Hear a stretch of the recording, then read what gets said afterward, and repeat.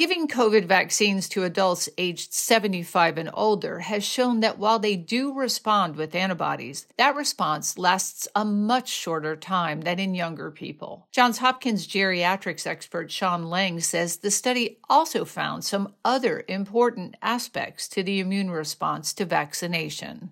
Sex does make a difference. The male individuals are less able to mount a good antibody response, particularly those who are frail, mostly in the 80s and 90s. Comorbidity is very important as well. So we found a major impact of frailty for those people who typically have multiple chronic diseases. Those frail individuals, even compared to those who are not frail, particularly male individuals, they have much less antibody response, and immunity waning is faster as well. Comorbidity, or the presence of other health conditions, is known to increase susceptibility to COVID. At Johns Hopkins, I'm Elizabeth Tracey.